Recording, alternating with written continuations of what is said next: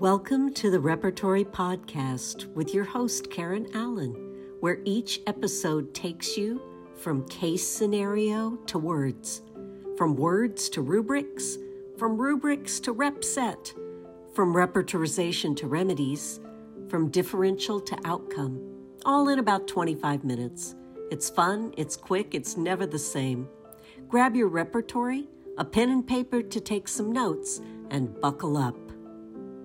Taste section is not that big, and it's not something that you're so likely to get into if you don't have some kind of specific reason to be in there. And in Kent's repertory, it's folded into mouth. And in the modern repertories, it's broken out into its own section.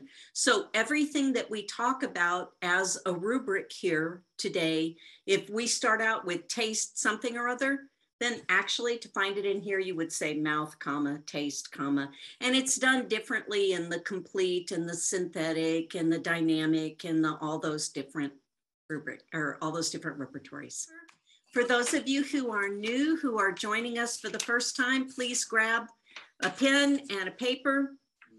And you'll need to write down our client's report. And then we're going to translate from what the client says into rubrics and then build a rubric set. And then from that rubric set, actually go in and look and see, what's relevant here.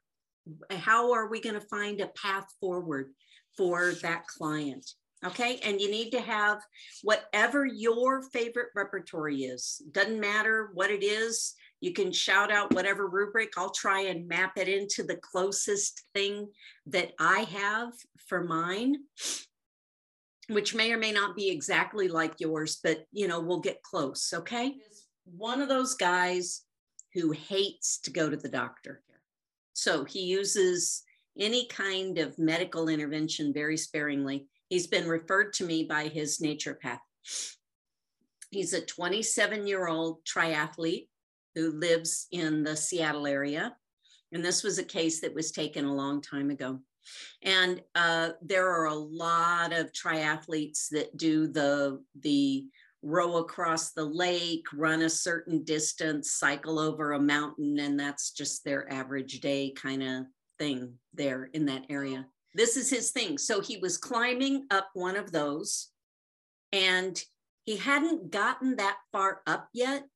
And the person who was belaying him, whoever it is that's climbing up the wall, they got somebody hanging on to the other end of a rope, got distracted when someone asked them a question. And this guy was reaching for something that was a little farther than he could actually reach. His foot slipped. He fell about 15 feet, not that far. But because of the way that he fell, first he landed on the bottom of his spine on his coccyx, and then he sort of bounced and landed on his head and then landed on his side. And he got a lot of bruises. And, of course, they are extremely careful about things like that at the climbing gym, about having somebody evaluated for concussion. They said, yes, you have. They sent him to this clinic that's like just down the street. And they said, yes, you have a concussion. It's not severe. It's not serious. Do these things to monitor for the next 24 to 48 hours. Check back in. So that was 7 weeks ago. And he did all the things that they told him to do. He rested, he did whatever. And then they actually did a scan of his head and they found that everything looked fine. There was no subdural hematoma. There was nothing going on there. So now it's been 7 weeks and he's back to his normal routine. And in every way, he feels back to normal except for one. He said that when this first started, where he fell and he hit his head and he got this concussion, starting the next day after that, he noticed that his mouth was really dry. And he would have to drink a lot of water just because his mouth was dry. He would wake up with it dry at night. And he said it's never changed. It is like the Sahara Desert in there. And so when he's running or cycling or whatever, he uses one of those camelback things where he's got a tube that basically sits in his mouth most of the time so that he can just sip, sip, sip, sip, sip, because his mouth gets so dry that, like, he says it's hard to actually talk, to articulate speech if he doesn't moisten it. So he'll chew gum because that helps. And he'll suck on something, you know, like a clove or something like that. And that helps. But mostly it's just really dry. So that's the first thing that happened. The second thing was that he lost his sense of taste. He couldn't really taste food anymore. He noticed he was starting to put a lot of salt on his food, but he said it didn't really matter. He really couldn't taste it. He knew he was eating something. He said it's like being in the Matrix where you're eating sand or crud or whatever, and it doesn't taste like anything. And then the one taste that he did get, and this was dominant in his mouth, whether it was associated with eating food or the rest of the time. When his mouth got really dry, it tasted bitter. And then the last thing is that his tongue continually feels cold. And he said, I wasn't sure if it just felt cold or if it really was cold. When I breathe in, it feels cold. When I breathe out through my mouth, it feels cold. And so one day I stuck my tongue out and I put my finger on it. And you know what? It's really cold all the time. It's really cold. So then he says that he went back to see the doc that saw him right after the concussion. And he said, I have this weird thing going on where my tongue is cold and my mouth is dry and my sense of taste has gone away since I hit my head. And the doc said, yeah, it's not related to that at all. So then he referred him to a specialist that deals with mouth. He said, maybe you've got a sinus infection, maybe you've got a, so he sent him to this ENT guy who checked him all out and said, everything looks normal to me. I'm going to refer you to a colleague here in the building who's a naturopath who is really good with unusual things. So he sent him to the naturopath. The naturopath did homeopathy, gave him arnica in several potencies, no change. You know, after a head injury, don't you think that was a good idea? Gave him arnica, that was a good idea, didn't make any difference. And then because of the bitter taste, which is very characteristic of China after a head injury or after loss of fluids. Now think about this, guys. He had a head injury, and the thing that manages your level of thirst in your body and your water balance in your body is your hypothalamus, which, you know, if you stuck your fingers straight in above your ears to where they met in the middle and straight back from here, they would meet right in the center of your limbic system, which is where your hypothalamus is.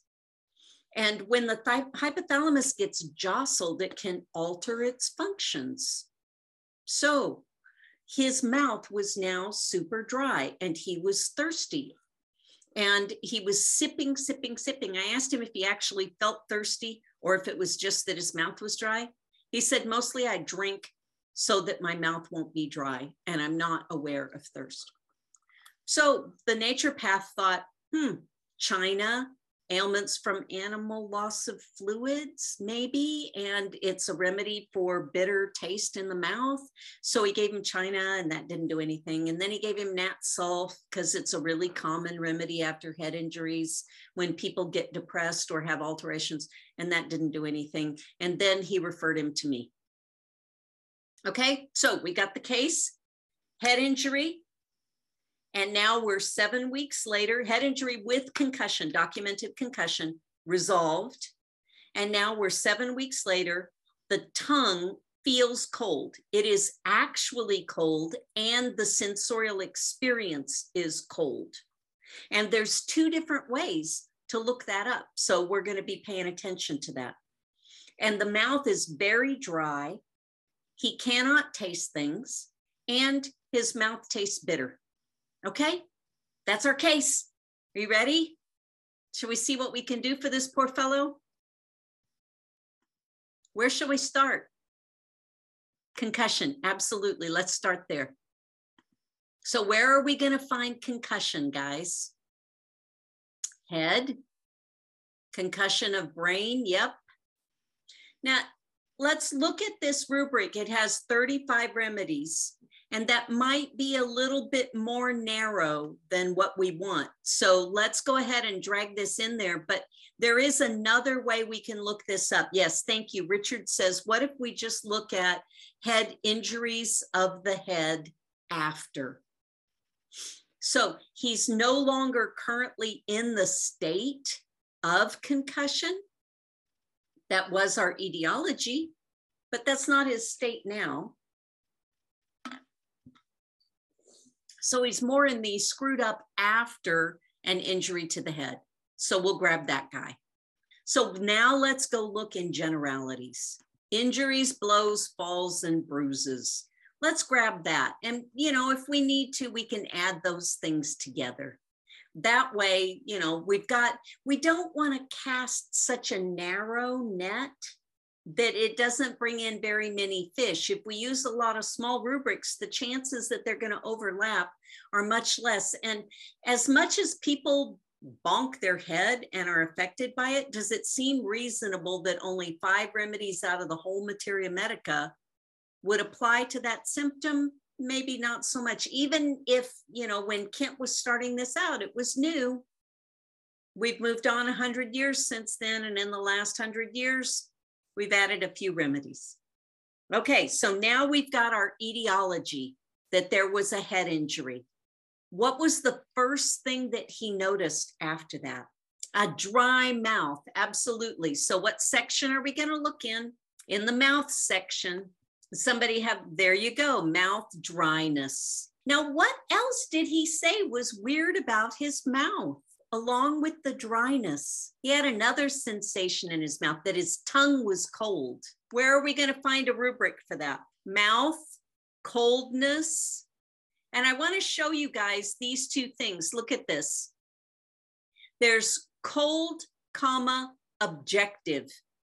This means that if I, as the practitioner, are objectively looking at it, I can see or feel or measure that it is cold. And this is coldness sensation of, and this means that the person is experiencing it. Now, there's a reason why there's 2 different rubrics for these, because there are times when the coldness is something that the person feels very vividly, but actually, if you touch it, it's hot. The person has a high fever and they are experiencing deep chill, but their body part that they feel is so cold actually happens to be hot. So coldness sensation would be true for that client, but cold objective would be not true for that client. Okay, so he says that it's both. He experiences it as cold, and if he sticks his tongue out and touches it, it's really cold. So he's got a cold tongue. I just wanted to put that out there because these are different, and it'll help you to know that both of those exist. So let's look at where we are now. We've got our head injury stuff. We've got the dryness, the cold objective tongue. Now let's add the cold sensation of the tongue. Remember, we've got our rubrics up here: convulsions, hot tea, ICP, these things. These first 4 are our modalities and modifiers that are listed in alphabetical order. And then we get to extending to stomach, which is not in alphabetical order with everything else. Why didn't they stick it right up here after convulsions? It's because this starts a new part of the structure. There's time, laterality, those kinds of things that go first. And then there's the A to Z of the modifiers. And then there's extensions when the condition goes from here to there. And then there's locations. So we're actually going all the way to the bottom of here with tongue and grabbing that and putting it in there. And what happens next?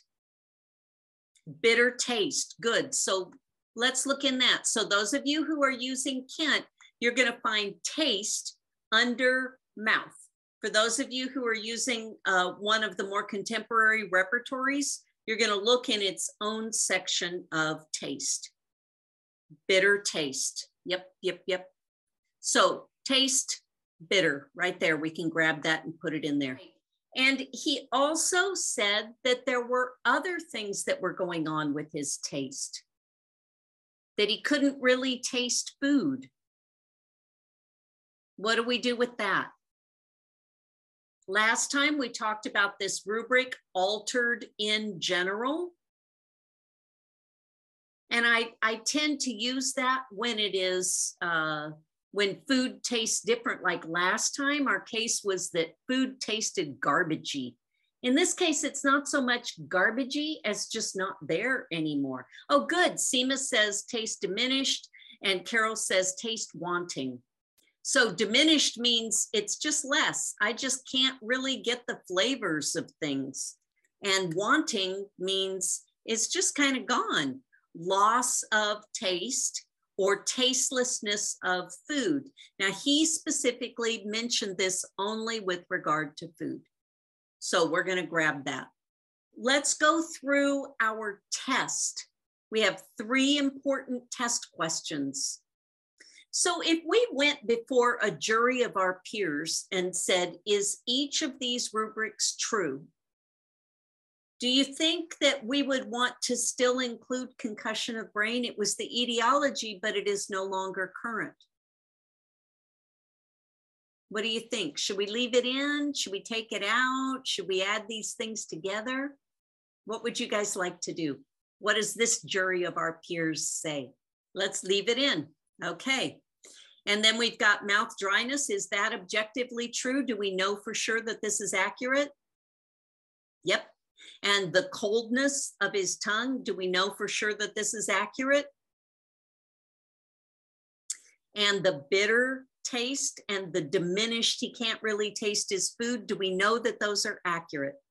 So this is our first test. Is everything true? And our second test is there anything in here that might be true, but it's not relevant? Like, let's say that he preferred to sleep on his left side. What if we grab that rubric, sleeps left? Might be true, but not relevant. Sometimes that happens when we can't find the rubrics we need and we go grab the rubrics we can find. And then our third question, is there anything else from the case that would strengthen our set? So I think we've got our whole set. You want to look and see what we got? Okay. Now we know that he's already been given arnica and that it didn't act, which is kind of interesting because as we look at this, arnica doesn't come up very well here, does it? It's down here, but it's missing the coldness. It's not in the nature of arnica to have cold body parts or to lose its sense of taste. So this kind of gives us an idea of maybe why it didn't act so much. Yeah. And then China, he was also given. And this gives us an idea of why maybe it didn't act so much. Carol says, let's combine the top 2. So let's do that. Okay, now let's take a peek again. And what do we see in here? Do you see any remedies in these top 10 rubrics that have really a common experience of cold? Yeah, Richard says camphora, certainly. What about veratrum? Is coldness a feature of veratrum? Oh, you wanted to combine the top 3, not just the top 2?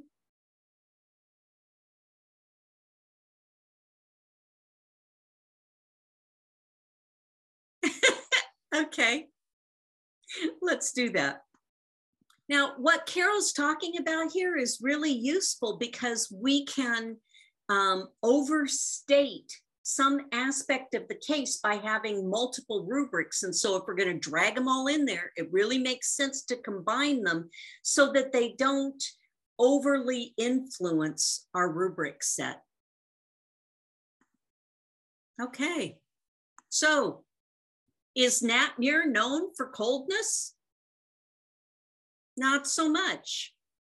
Is pulsatilla known for coldness? Not so much. Or belladonna, carboveg, yes. Aconite, yes. But right here, veratrum and camphora, these are probably our strongest options. And if you go and read the Materia Medica about veratrum, veratrum is white hellebore. And this plant is actually the first documented use of biological warfare. In ancient Roman times, there was a city that was laid siege to, and the aggressing party dammed up the stream that went in and gave water to the town. They dammed it all up.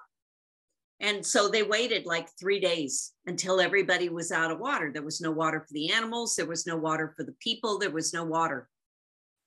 And during that 3 days, while all the water was dammed up, they dug up a bunch of white hellebore and they beat the plants up with a stick and they stuck them in the water and they let them steep in there for a couple of days. And after enough days had gone by that the people in the town were really thirsty and had no water, they broke the dam. And the water went down into the town and everybody drank it and they all died. And they died with this incredibly dry mouth and bitterness and coldness as their vital force shut down. And this is the action of veratrum. And so it's not unusual at all to see disturbance of taste and bitter taste with the coldness of veratrum. So I gave him a veratrum 200C to take 3 doses over 24 hours and call me after a week. And after a week, he said that by the 3rd day, his tongue wasn't cold anymore. His mouth wasn't dry anymore. And by the 5th day, all of his taste was normal and he wanted to know if he should keep taking it. And I was like, you're still taking it? And he said, yeah. And I'm like, no, stop. You had 3 doses. You know, it's so important for us to, when we give clients instructions and say 3 doses over 24 hours, I didn't write in big letters and then stop. So he was taking 3 doses over 24 hours all week until I talked with him, which might have been a little more than anybody would need. So when you write instructions like that, 3 doses over 24 hours, it's a really good idea to write and then stop and reevaluate. So there you go. So go read about veratrum album this week and about what its typical symptoms are. And we don't really think of it as a head injury sequela remedy, but the way that his body adapted was in a veratrum state. And in cases like this, it makes me wonder, after the head injury, did he go into a veratrum state because that's what his chronic remedy is? And that's who he is all the time? You know, you think about veratrum hyperactive children and he's a triathlete and all that kind of stuff. So maybe that's just him all the time. I don't know, because he never came back to see me again. Thanks for investing your time and effort into learning and using the repertory. You're invited to join us live at Monday Midday Repertory as we create these podcast episodes. Learn more about how to use the repertory with me, Karen Allen, author of the Repertory Tutorial and Workbook, which is now an e-course at www.trinityhealthhub.com. See you next time with another repertory case.